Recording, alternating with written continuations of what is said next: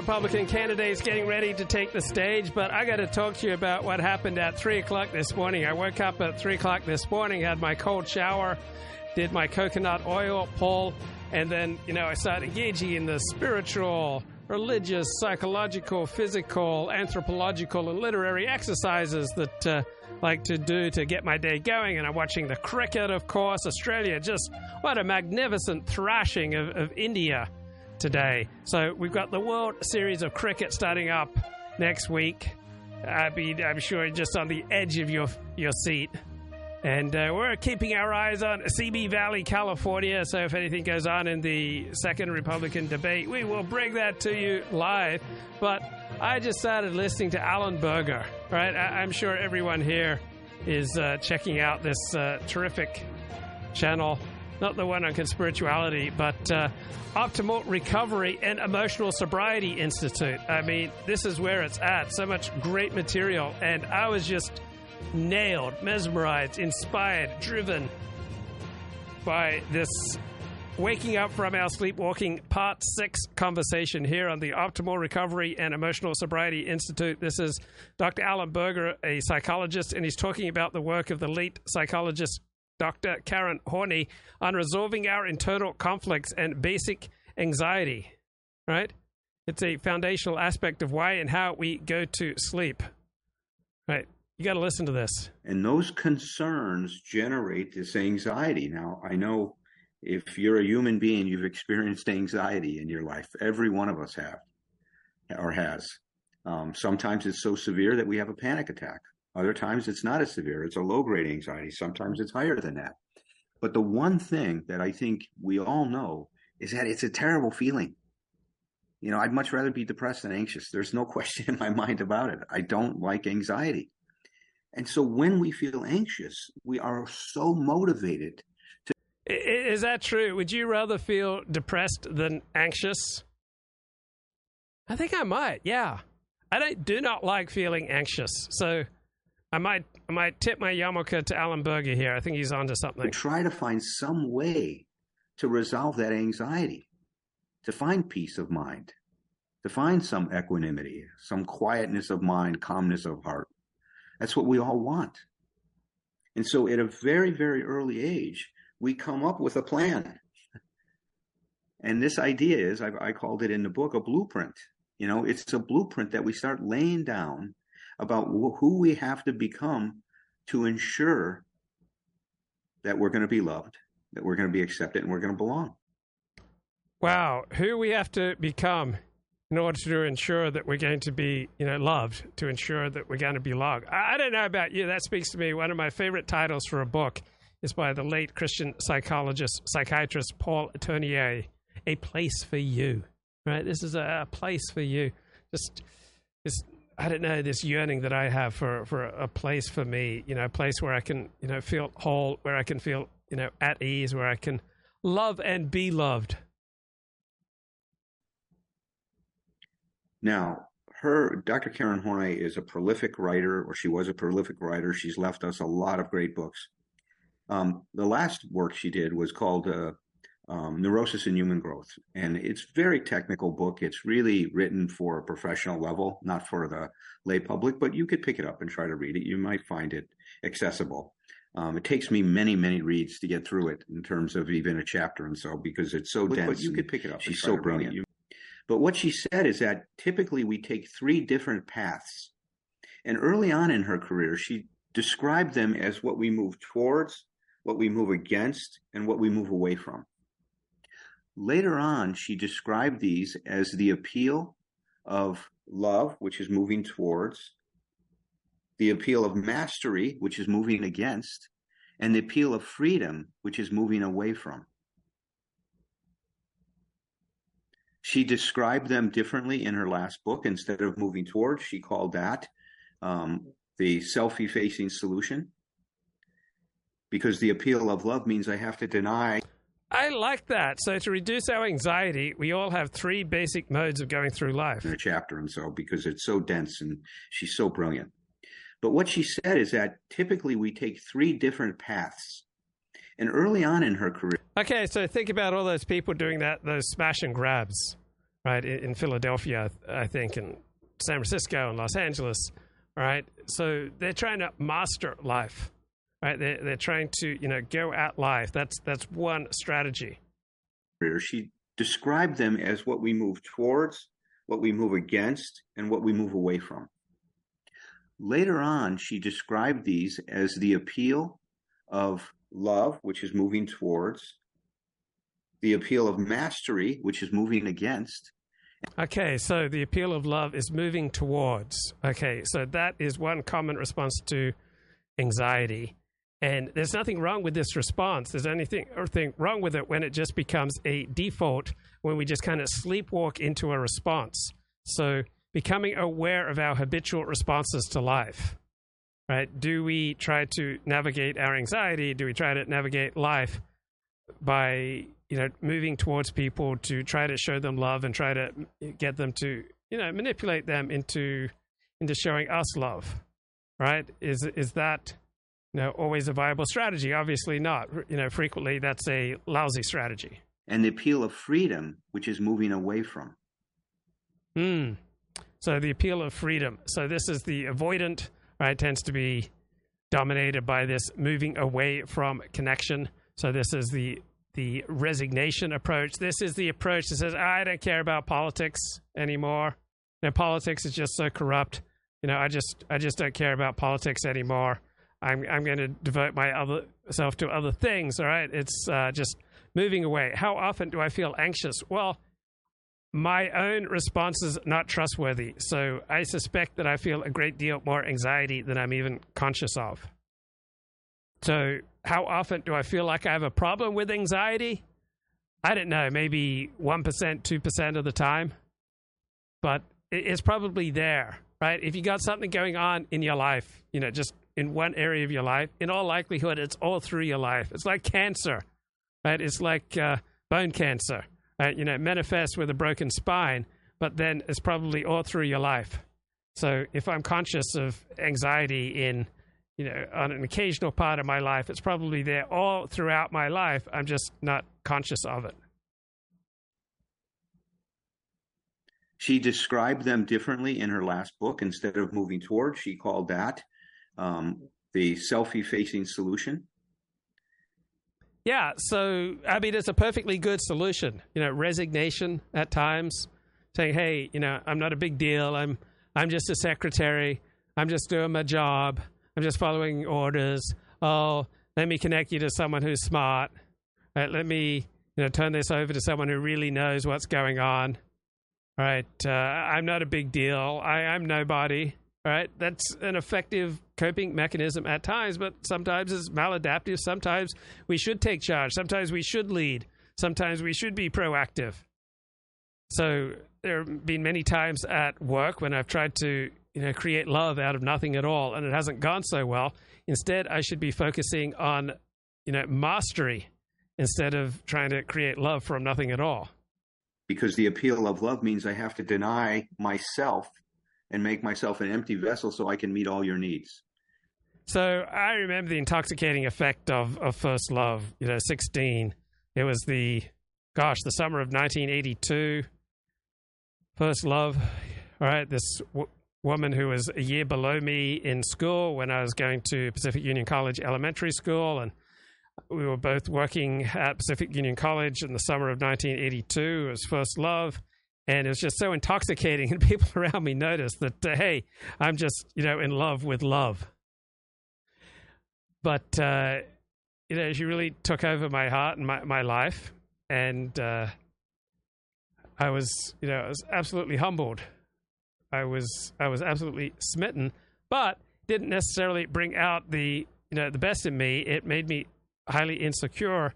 And so when I moved away from PUC at the end of the summer and went back to life in Auburn, California, which was 2.5 hours drive away from Pacific Union College. So when I launched into my junior year of high school, I would try to get back to Pacific Union College as often as I could, but I would write to her. We'd write to each other, and I just missed her so much. And going back home to my home, in Auburn just felt so cold and so devoid of love compared to what I was creating with this girl at Pacific Union College.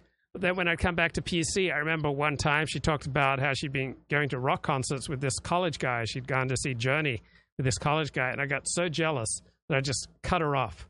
Right? I didn't write to her anymore, and there was like a 3-month gap where she never heard from me, and she, finally broke down and sent me a letter saying how hurt she was. Right? So I guess I was deliberately inflicting pain on her because I'd felt so much pain thinking that, my girlfriend was, going out with this college guy to rock concerts, and I couldn't provide her with rock concerts. I didn't even have my driver's license yet. I hadn't even been to a rock concert yet. Wouldn't go to my first rock concert till the summer of 1986. So I was hurt and I was intimidated, and so I deliberately hurt her by just, cutting off all communication with her. When I went back to Pacific Union College summer of 1983, then we fell into step again, and I was walking with her, walking through the woods at Pacific Union College, and after we crossed this little stream, I leaned over, and for the first time, I kissed her, because I'd learned to kiss over the previous few months. And I kissed her on the lips, and then I started nibbling on her lips, and then our tongues started exploring and dancing together. And when we finally paused to take breath, she said, "We could have been doing this last summer, but I didn't know how last summer. I was too intimidated." But now I was still carrying a bit of a burn that she'd been going to rock concerts with this college guy. And so when she wouldn't let me go further than kissing, she told me, "Oh, I'm not that kind of girl." Well, when she wouldn't let me go further, then I just dropped her, and I started, focusing my attention on this, college woman and, going to movies with her. So, yeah, excessively moving towards love. I was excessively focused on her because being in love with her made all, my pain and anxiety go away. But, I lost touch with myself, what I needed. I was so vulnerable and hurt when she was, going to rock concerts with some college guy. And, I was excessively oriented towards her instead of appropriately looking after myself and developing my own mastery of life, such as getting a driver's license and the ability to take a girl to a rock concert. I think this is what we classically have called codependency. The moving against, she called the movement towards mastery, or the expansive solution. Yeah, so wherever you're at in life. So I heard a great analogy from Dr. Stephen Marmer, a frequent guest on Dennis Prager's radio show, that no matter where you're at in life, you're always winding between one of 4 states. One is mastery, and wherever you're at in life, you can always work on gaining more mastery. Another state is feeling small in a big world. All right, we never completely graduate from that. We will always return to feeling small in a big world at times. Another state is helpless. Right, our back will go out. We'll lose our health. Computer will break down. We'll face some obstacle that we can't overcome through our own abilities and powers.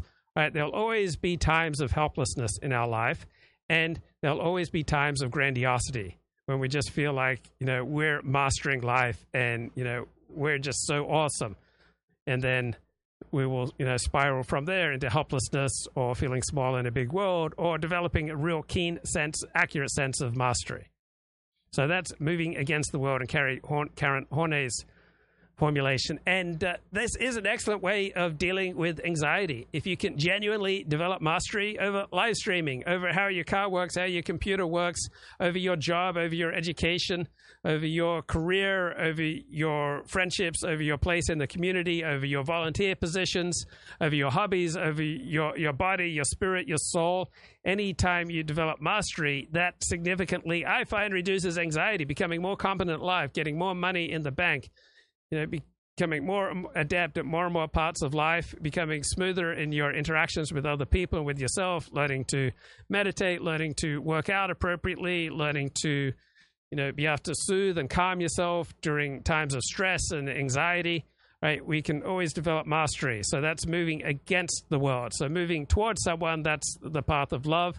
And then resignation, moving away from, that is kind of the avoidant solution. And sometimes it's a good one, right? All of these responses have their place. It's just that we don't want to sleepwalk into these habitual responses to anxiety. We want to choose them appropriately in an adaptive and beneficial fashion.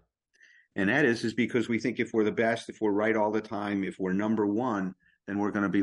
I still love Journey. I've got about 5 of their, top hits on my iPhone.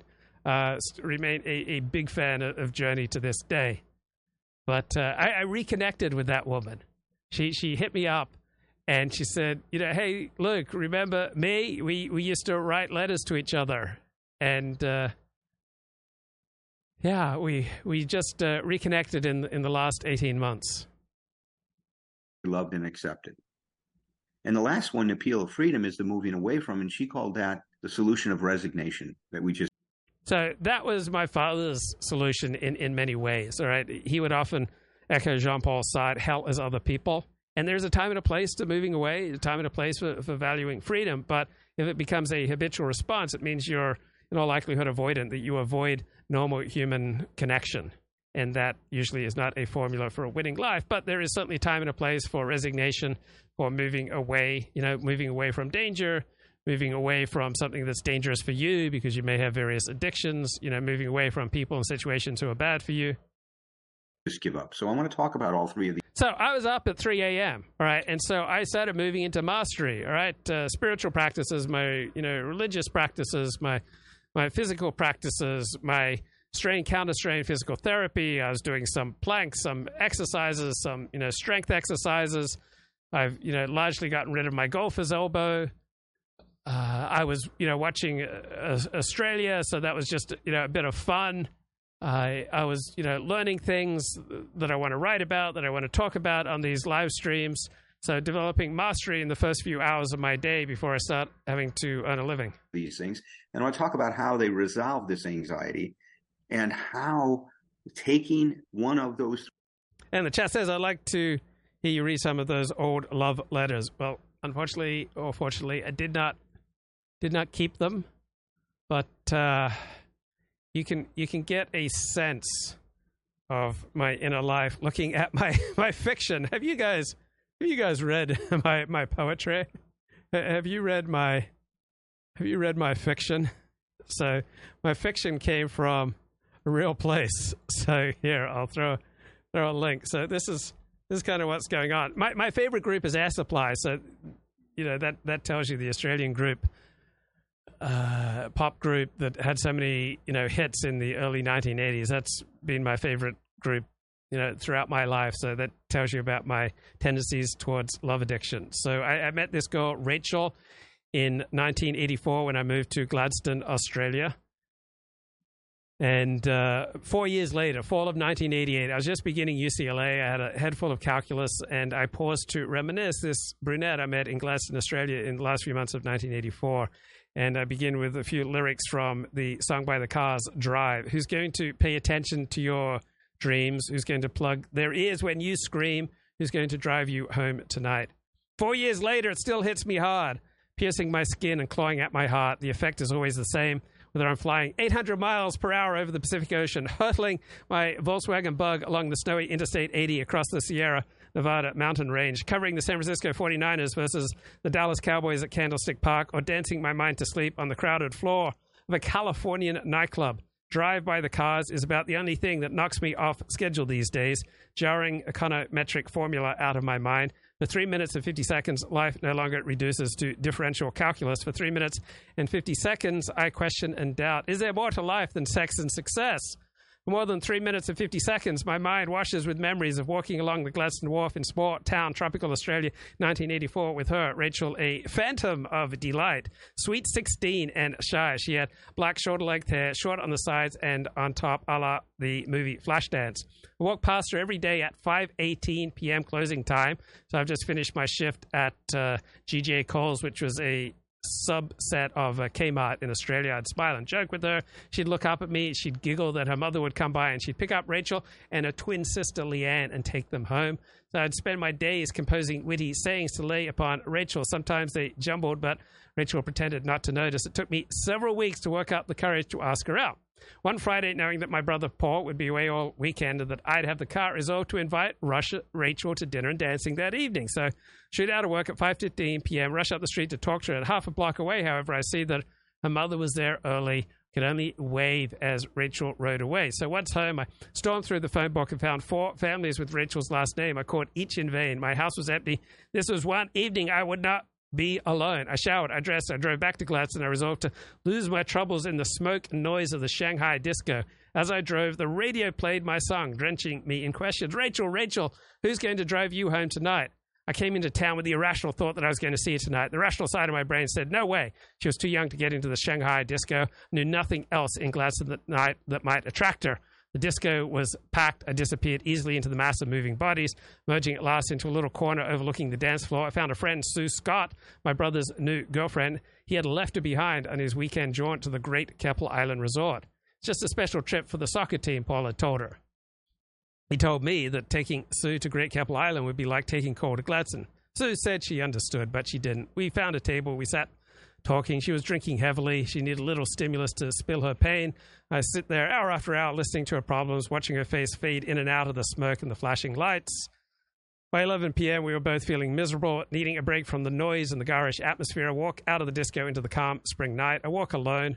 Familiar feeling to me to this day. Past my brother's real estate office, past Rachel's law office, all the way down Gundoon Street until businesses turned into homes. I circled back, walking quickly to try to get Rachel off my mind. Then out of a coffee shop she came.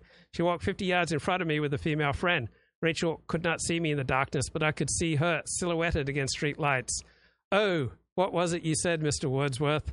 A dancing shape, an image gay to haunt, to startle, and waylay. With the phantom of delight just ahead of me, I could hardly breathe. I listened to her laugh with a friend. I could smell her perfume. She was so sweet, so innocent, so right there is too much. I fled across the street and tried to walk away from her. Oh, Luke! I heard her cry my name. She smiled at me. She beckoned across the street. Back to her. I walked to her, unable to breathe, unable to speak. She introduced her friend, but I could only nod. I fell in with them. We walked down the street, past the Shanghai disco, and on to the Gladstone Harbor. She'd seen a play in town. Afterwards, they had paused for a chocolate milkshake at the coffee shop. Our conversation came easily. Another one of Rachel's friends joined us, and then we paired off. I walked alone with Rachel on the wharf. Would have been glad to talk to her until morning. She needed to get home. Who's going to drive you home tonight? I asked. She laughed. She loved that song by the Cars, too. Rachel didn't need to call her parents, who were taxi cab drivers, for I was going to drive her home tonight.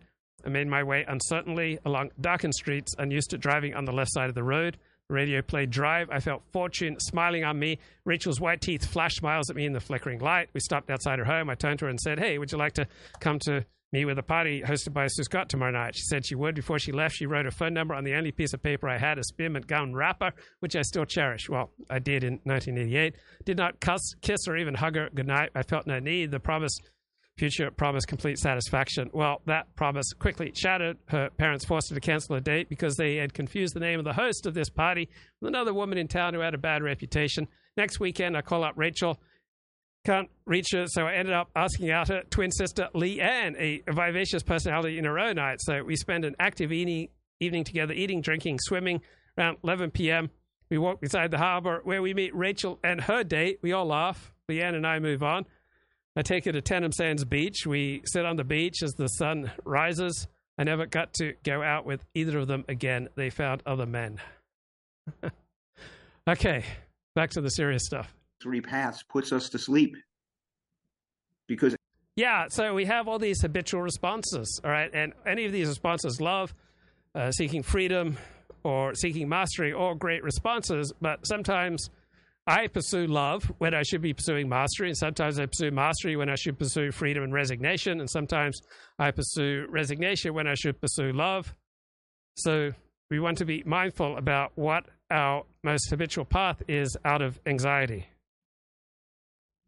every path that we take puts us into a trance. And that's what Gurdjieff was so great at talking.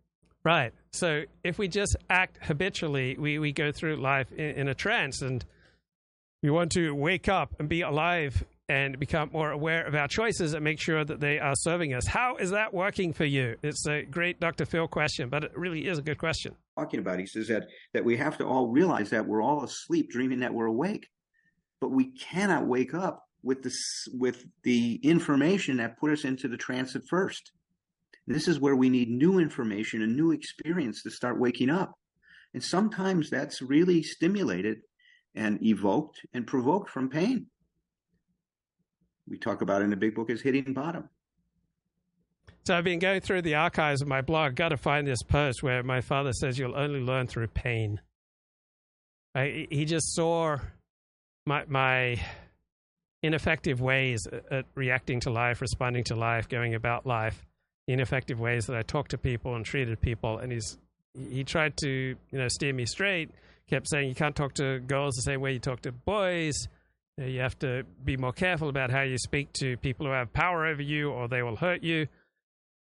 And at a certain point, he didn't fully give up, but he partly gave up, and he just started relapsing into the refrain, you'll only learn through pain. You'll only learn through pain. And dadgummit, he was right. I only learned through pain. Most people only enter 12-step or enter therapy when things seriously go wrong in their lives. They, only learn through pain. Where's that blog post, man? So let's take the appeal of love first, right? What she called moving towards. Well, this person resolves that anxiety about being loved and accepted because they believe that if they can just find someone to love them and that they can love, that their life is going to be okay. For this person, love carries a very, very magical quality to it. If you're able to find that special one, and this person will have fantasies about that, finding that, soulmate, finding that one person that's going to understand you, that's going to be there for you, that you're going to be able to make happy. That's so intoxicating when you get a taste of this. I don't know about you. It just seemed to make all my anxiety go away. But of course, that fairly quickly fades. Various women who were just incredibly loving and doting, within a few weeks or a few months, they were so low functioning, they started to feel like a millstone around my neck. Well, just I'm thinking of one in particular. And by making them happy and fulfilling all their needs, that you're going to be complete. So the desire to please overrides everything else, which means that we have to get rid of our own needs, because I can't be everything you need me to be if I have any needs myself. So remember last time I talked. Right. So if you become, too obsessed with loving people, you won't take adequate care of yourself. You won't meet your responsibilities, and you won't devote enough attention to mastery. Then, I often get up 2 a.m., 3 a.m., 4 a.m. Typically by 6 o'clock, I am done. I am verklempt. I am, tired. It's time to start moving into resignation. So when I finish this show, I need to work out. I need to do my pull-ups and my push-ups and my weights and my exercise bike. But then by about 8 p.m., right, definitely time for resignation and chill and just, watch an episode or two of Cheers and go off to sleep. So certainly the last hour or two of the day is the time for just resignation. Talked about the fragmentation of our personality. Well, in this case, I have to deny my needs so that I can be available for yours. And there's certainly a time and a place to ignore your own needs to take care of other people. All right, I volunteer several hours a week, between 5 to 15 hours a week. I put other people's needs ahead of mine. But you can, go way too far with that as well. So, for example, in Under Owners Anonymous, they're quite skeptical about volunteering. Debtors Anonymous strongly encourages volunteering because it often leads to making connections and getting work and, finding new paths to prosperity. But Under Owners Anonymous is quite skeptical of volunteering because a lot of under owners habitually, over volunteer rather than developing mastery and taking good care of themselves. So the typical person I read in a paper by one economist is 95% selfish. So I kind of aim for about 90% selfish life. So I think if you can get a life that's 90 to 95% selfish, then you're ahead of the game. You're less selfish than the average person. So I will become desensitized to my wants, and I will become hyper vigilant of what you want. I will know what you want before you even know it. Right. So often women are like this, and then they often get mad at men. Why aren't you as aware of what I want as, I am of what you want? And a great male answer is, if I was as aware of these things as you are, I would be able to hold down a job and earn the money to bring home the bacon and pay the bills, right? There's only so much processing power power that, we have in our brains. My father would often forget my name. He'd often forget the names of all of his kids because he was so devoted to his career, to his cause, to saving the world for Jesus Christ.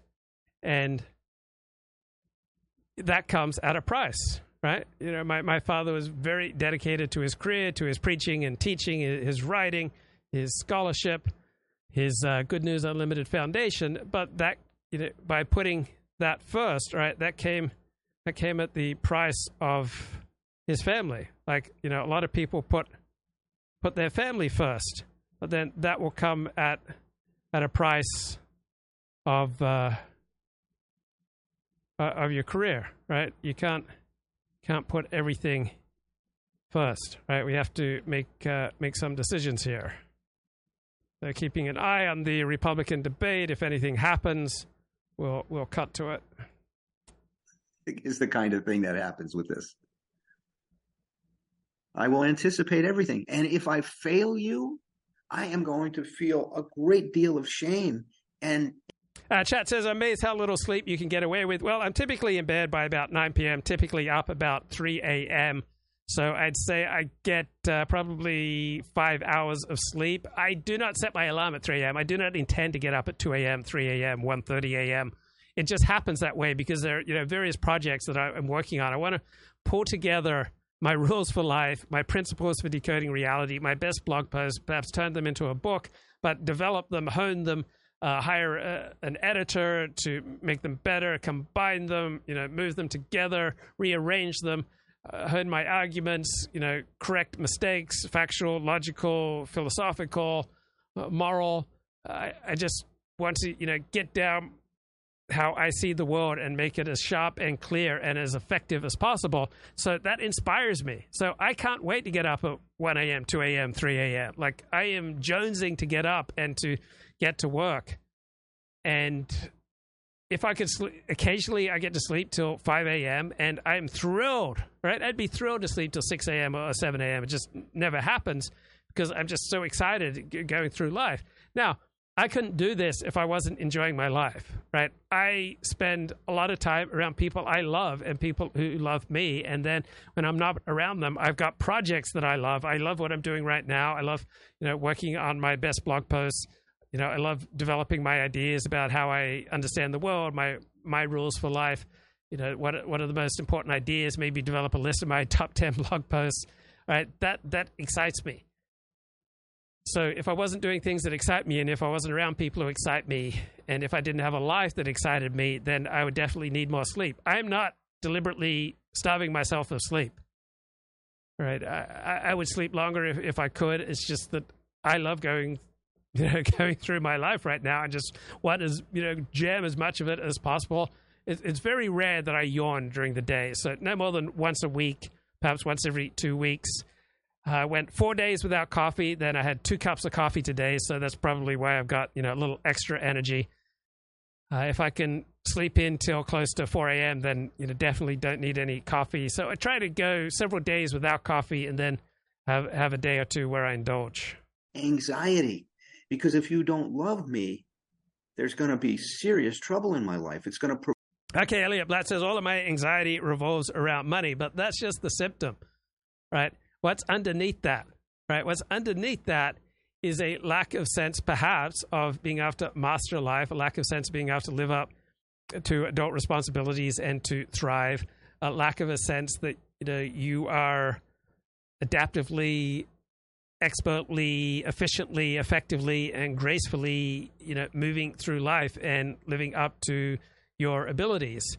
And so this is just the symptom, the fear of money, right? It's just the thing that distracts you from the real problem. You are so smart, Elliot Blatt, that if lack of money was the problem, then you would fix it. But lack of money is just the thing that stands out for you and distracts you from the much deeper problems of perhaps anxiety, depression, lack of connection, lack of feeling like you're, living life to the full, a deep, gnawing sense that life is passing you by, that chances for normal human wholeness and connection are, just missing you. And this haunting fear is probably what's underneath the the open, explicit anxiety about money. Provoke and reconnect me with all of that anxiety that happened originally that sent me off in this direction. So every relationship that we have, especially those that... Lack of money leads to homelessness. Now, lack of a life that works leads to a lack of money. Right? If you love other people, right, you cannot help but be prosperous. Right? You love other people, seek to serve other people, right? You cannot help but be prosperous. A lack of money is a symptom of an unwillingness, an inability, an awkwardness with being of service to other people. Once your mind and your heart and your physiology and your soul and your spirit have rearranged so that you look forward to serving other people, prosperity flows from that.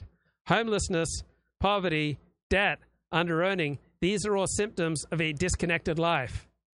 A fundamental selfishness, a gaping psychic wound that is getting in the way of normal human functioning. A normal person looks forward to being helpful to other people.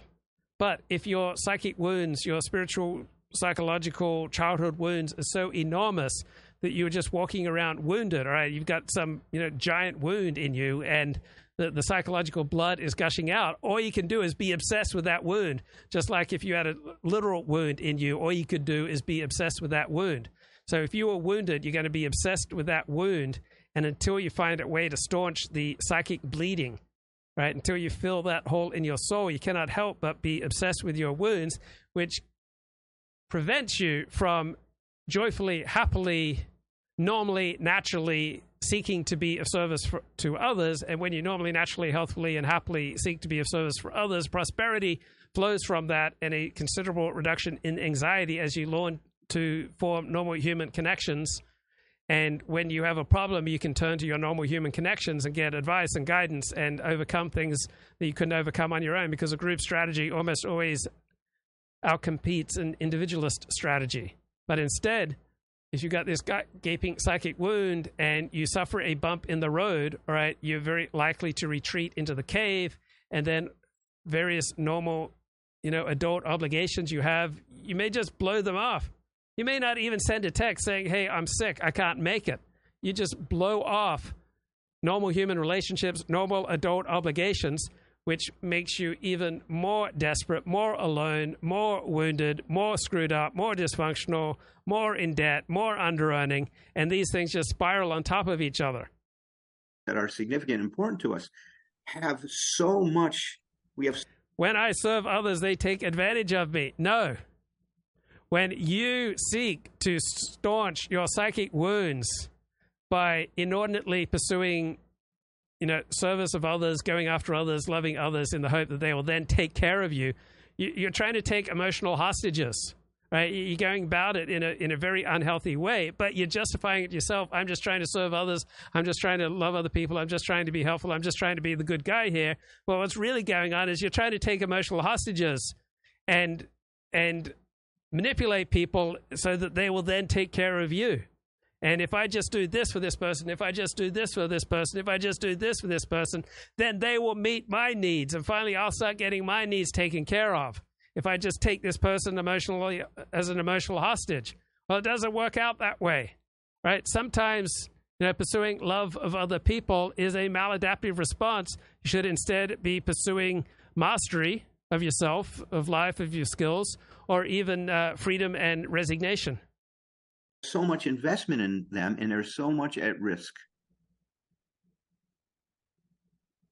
So it creates a tremendous amount of tension, especially if only Elliot could make a connection with the person at Whole Foods making his sandwiches. The Mighty Puck says, my money concerns are definitely related to not having useful skills. I have a good job, but I'm a middle manager. I envy my friends who are software developers. The greatest skill you can have is normal human connection. All right, if people enjoy you, if people love you, if people like you, if people want you around, the world will open up to you. And what determines your ability to develop human connections? If people feel good from interacting with you.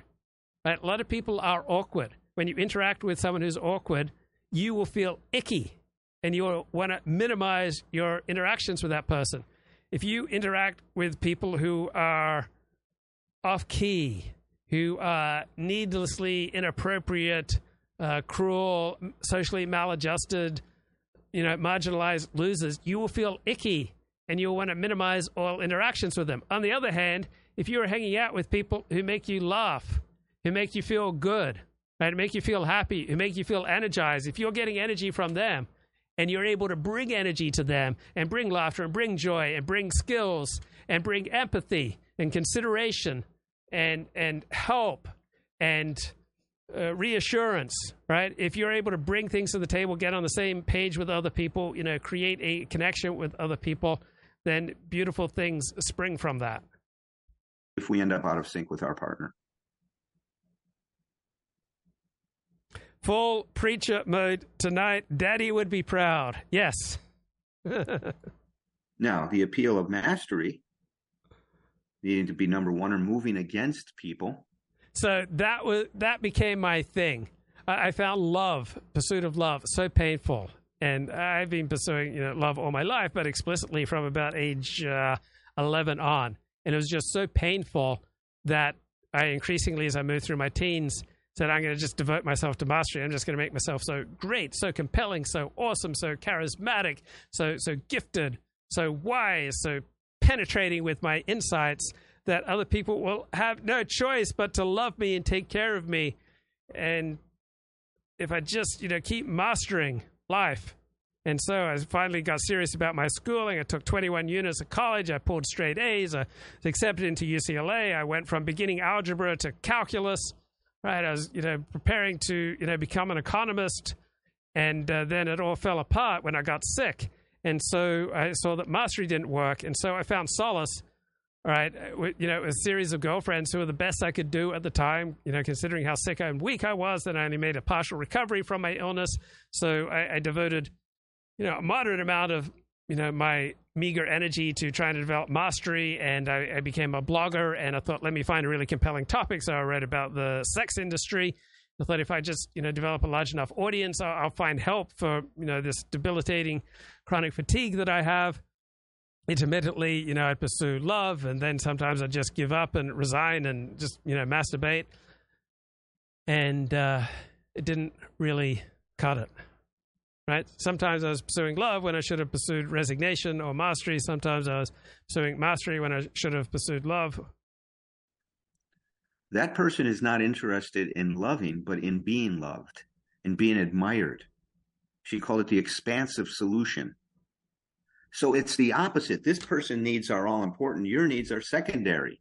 Your job is to love me and admire me and think that I'm great. If you have any needs, then I'm going to be, and you suggest that I'm wrong in some way, I'm going to flip it around and make it feel like you're failing me and that you shouldn't burden me with your feelings at all. So people will take advantage of you to the extent that you allow them, right? If you work for low wages, there will be people happy to pay you low wages. If you allow yourself to be used, people will use you, right? We largely set the grounds, the basis, the rules for how people relate to us. We largely set the rules for how people react to us. We largely set the rules for how people treat us. Right? And if people are taking advantage of us, that's because of us. Because there's something broken in us. There's something maladjusted in our responses to our fear of anxiety. So that then people see our need for love. They see our need to take emotional hostages so that we can, force people to, provide the love that we need. And then they can't help but use it against us. All right. People like me who are narcissistic, it's so easy to take advantage of. Just show us, a little bit of attention, and it makes narcissists like me just high as a kite. So easy to manipulate. Of course it's all about me. This is the person that people typically refer to as the narcissist. And that expansive, solution can take some pretty ugly, And the chat says you have to learn to tell people no in a nice way. That's kindergarten level. All right. Once you start developing yourself, people won't even ask you. It's like early recovery, people go around announcing their boundaries. But, I'm so focused in my life. There are so many projects that, I am fully invested in that people don't even ask me much of the time because I'm focused, I'm driven, I'm clear about what's important to me. I've got my commitments, I've got my volunteering commitments. I've got, ways that I serve the community, serve other people. But then I have all these projects that are incredibly important to me. When you get clear about who you are, what you stand for, what drives you, what you want to accomplish, then people will stop wasting your time, right? You won't have to announce your boundaries. You won't have to say no in a nice way because it'll be so clear who you are, right? Orthodox women, traditional women weren't going to bed with Russell Brand, right? Women with, solid sense of self, right? Solid self-awareness, women who have a normal, natural, healthy relationship with their family, particularly with their fathers, are not going to bed with creeps like Russell Brand or, Luke Ford in his younger days when I was in, full promiscuity mode, right? I was a broken person attracting other broken people. When you get yourself together, other people will stop diddling you. Other people will stop interfering with you. Other people will stop trying to stick it up your ass, right? When you get it together, when you start to respect yourself, start leading a life worthy of respect, when you start to conduct yourself in an elevated, impressive manner, right, that will change how people relate to you. It will change the way that people speak to you, or change the way people treat you, or change how people, ask you or don't ask you to do things. Right? People are reacting to us. Paths. There's what she called the arrogant vindictive type, which is the person that if you don't give me what I want, and if you don't admire me, then I'm going to destroy you. I'm going to make you wrong, and I'm going to make you pay and suffer. And there's another person that just wants to be right all the time, and if they're not, then they're just going to be humiliated. But with the arrogant vindictive type, if you humiliate them, they will make you pay a price. And there's no fury like that of someone who's humiliated. That's the arrogant vindictive type of this expansive solution. They are dangerous and they are scary. Now, this person denies any weakness in them because they have to be the best. They have to be the strongest. They have to be. That was me. I never wanted to admit any weakness. That was my father, right? I gave up in 1991. I gave up trying to have a relationship with my father because when I asked him to just, be normally open and honest with me, he said, I wouldn't want to worry you. He wouldn't be open and honest with me. So I gave up trying to have a relationship with my father. So my father went the next 28 years without a relationship with his youngest son or his eldest son because my father wouldn't allow himself to just show a normal, average amount of, openness, honesty, and vulnerability with his sons. And so his sons, didn't try to, just gave up trying to relate to him. For whatever reason, my father would show that kind of openness and vulnerability with my older sister. Be the smartest. So any part of this person that doesn't fit with that idealized image, with that blueprint of who they're supposed to be, is going to be rejected. They're not going to be able to admit when they're wrong. They're going to blame everybody else on how they screwed up. And that's why things didn't work out. The person that's the moving towards solution, that person's more than willing to admit they're wrong. In fact, they'll take responsibility for everything. This person. Yeah, it's interesting. There are some people who take way too much responsibility. Most people don't take enough.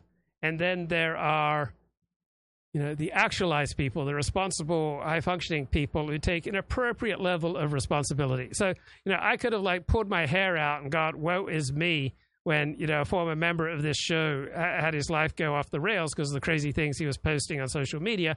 And I had encouraged him to read some dissident materials. So I could have, gone off the rails myself and said, oh, woe is me. I could have taken too much responsibility. He was an adult, though. That was on him.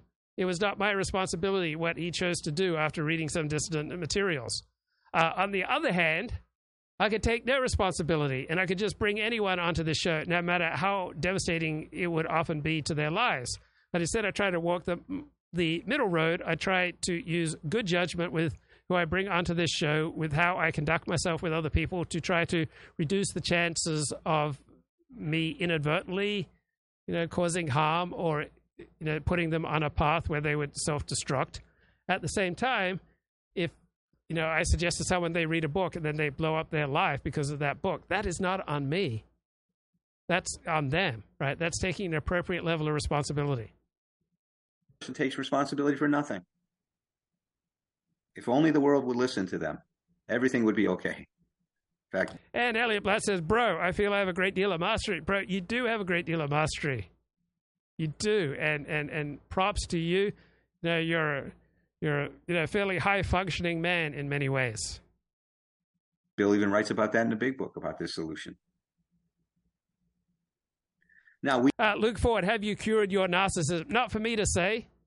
It does not seem to have a debilitating effect in my life. There's very few people in my life who remark that, I still seem, overly narcissistic. So I guess judging by feedback, I probably moved from a 7.5 out of 10 to, something more like a 4 or a 5 out of 10 on the narcissism scale. We can see in terms of relationships, both of these solutions are fraught with all kinds of difficulties because there's people love one solution, whether it's Jesus, Torah, race realism, nationalism, psychology, therapy, left-wing politics, right-wing politics. People love one solution, one magic key to fit all. But life doesn't work that way. Right? Life is quite complex, and we want to develop ever more sophisticated models for how the outside world works, and ever more sophisticated models about how our insides work, so that we can more and more approximate reality. No give and take, and the person that's moving towards the relationship is not based on a mutual sharing and giving and taking. The giving is in one direction. In the other relationship, right? This is a mutual giving and taking here. Right? This isn't like 40 on Mount Olympus, dictating his rules for life. This is a conversation. This is a community. This is thinking out loud socially, learning from each other. We're stronger together, guys. Relationship, it's all about taking with the person with the expansive solution. They take and they give very little, and they expect to be appreciated for whatever they do, regardless. Now, the third solution, the appeal for freedom, is very interesting. In this solution, the solution of resignation, the person gives up the idea that they can be satisfied and that life will work in any way. So they completely desensitize themselves of any needs or wants or desires. They will get rid of any kind of inner conflict. They will not experience it. They will not recognize an inner conflict. Those other two solutions we talked about, the expansive solution and the self-effacing solution, moving towards or moving against and moving towards, they're going to have conflict when things don't go a certain way. But the person who's resigned won't care. Their attitude, it doesn't matter.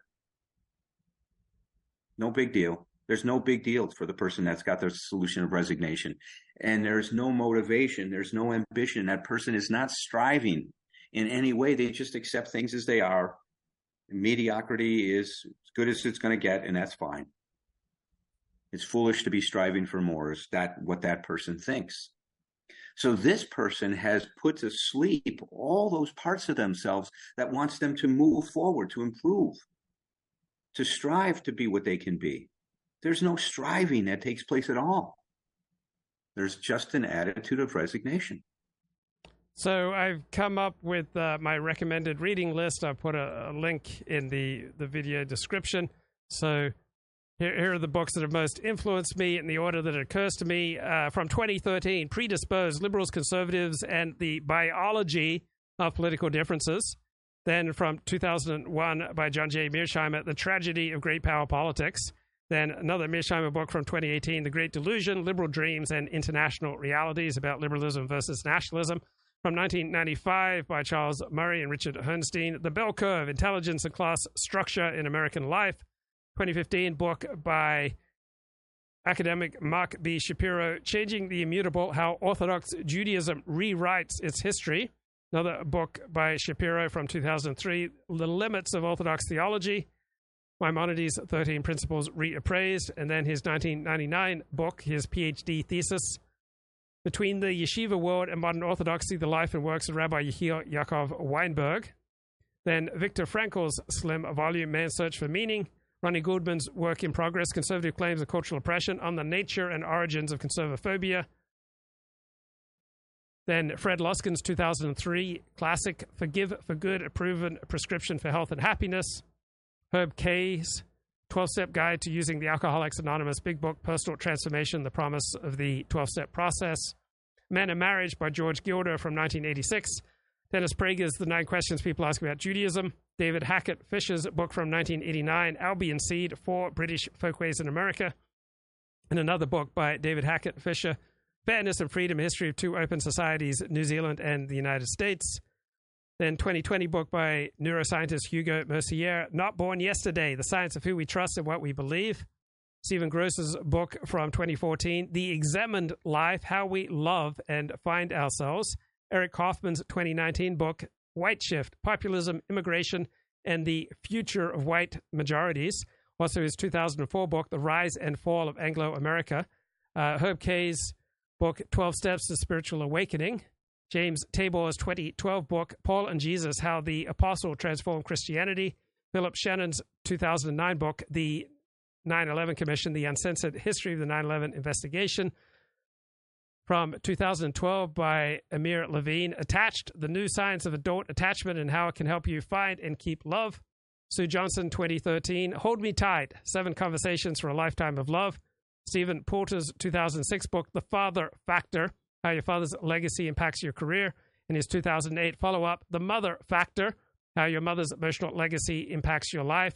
And then from 2007, Gabrielas Tornaturi's book, Betrayals, The Unpredictability of Human Relations. And so in a relationship with this person, there's nothing to get a hold of. I mean, on the weekends, the person will sit in front of the TV for 10 or 12 hours, and they'll be okay with that. They won't really want to do anything. Because after all, life is not about being satisfied. It's kind of tolerating it. It is so much fun watching my 75-inch TV. All right. When I'm working out, riding my exercise bike. I mean, it's just magnificent. Oh. So in every one of these cases, every path that we follow, and look, all of us can do all 3 of these things. And I'm not saying that any one of these things is inherently bad, because if you move towards people and you can also, not just give, but receive, moving towards is a good thing. Every one of these things becomes problematic when they're fixed. And see, that's the important thing to note. When they become fixed, they become compulsive. I must be this way. I don't have a choice. But in any one of these paths that I've described. One of the great things about psychotherapy is you discover how many more choices you have than you think. Or one of the great things about talking to people, having friends and community and attachment and connection is you discover you have far more choices than you thought. If it's within... Right, it reduces anxiety to feel like you have no choice. Because if you have no choice, then you don't have to feel bad about not pursuing a better option if there's just no choice. I notice so many people live a really small life and feel like they have just no choice because that seems to calm their anxiety. It only makes it worse in the end because by leading a small life, they become disconnected, and normal, healthy people will minimize interactions with them. So many of our solutions to our anxiety, just end up making our anxiety worse as we retreat more deeply into the cave. In our ability to turn it on and turn it off, then it can be a very adaptive mechanism in terms of being in the world. So please don't hear that these things are inherently bad. They get maladaptive when they become so fixed and compulsive. So wanting to do the best and be the best is a great thing, as long as you don't have to be. Wanting to please someone is wonderful, as long as it's a choice and not that you must do it. Not caring at times, that's okay too. Kick back, chill out, man. It's fine. But thinking about Dennis Prager's co-host, Julie Hartman, is just so filled with anxiety, right? She would probably benefit from more resignation and kicking back in her life. Other people would benefit from a greater pursuit of mastery. Other people would benefit from a greater pursuit of love and connection. Once again, Any one of these things that becomes dominant in our life then becomes an issue for us. Now, when we start to wake up and we start to see these patterns to our behavior. That's what Ernie Larson said. Stage 2 recovery is about becoming aware of those patterns and habits that are controlling our life. Freud said it a different way. He says we've got to become aware of the forces that are living us. Not that we're living, but that are determining our behavior. In every one of these solutions, we have lost the ability to be sincere with ourselves, that we've cut ourselves so much off from our true self. All right, if you just habitually pursue mastery or freedom, resignation, or getting other people to love you, you're cutting off from the reality that the situation's the boss. Love is not the boss. Mastery is not the boss. Freedom is not the boss. The situation is the boss. In some situations, you should move towards mastery. In other situations, you should move towards love. In other situations, you should move towards resignation and freedom. Right? Love, mastery, and freedom are not the boss. The situation's the boss. And so we cut ourselves off from the reality that we're always living in these discrete liminal situations and have to make choices that are appropriate to the situation if we want to be at our most adaptive. That we've lost the ability to be sincere with ourselves, that we are no longer a determining force in our lives. It's the tail is wagging the dog, so to speak, is what's happening here. So one of the ways that you can start looking at this is make a list of your shoulds. I should be this way. I should be that way. Just say I should and then start doing an incomplete sentences. Say I should, and then the first thing that comes into mind, write it down. Do it again, I should. And if you keep doing it, you're going to start to see that these shoulds take the form of some kind of a configuration, and you're going to see a pattern to it, and the pattern is going to really cluster around one of these three factors I just talked about. That's one way you can get a sense of which of these three directions that you took your life to try to solve that basic anxiety. As we start to investigate this, as we bring curiosity to ourselves, we start to wake up and we start to see certain patterns and certain things in our life, and we will be. So for the past 18 months, I think, or year, I've probably spent on average an hour a day listening to these talks on this terrific YouTube channel, Optimal Recovery and Emotional Sobriety Institute. Hundreds of hours I spent listening to these videos, often over and over again. Be getting into that, next week when we start to talk about the second essential insight for emotional sobriety. But enough said about that. Okay, that'll do it. Time for a smoothie and a workout and a bit of cheers. Cheerio. Bye-bye.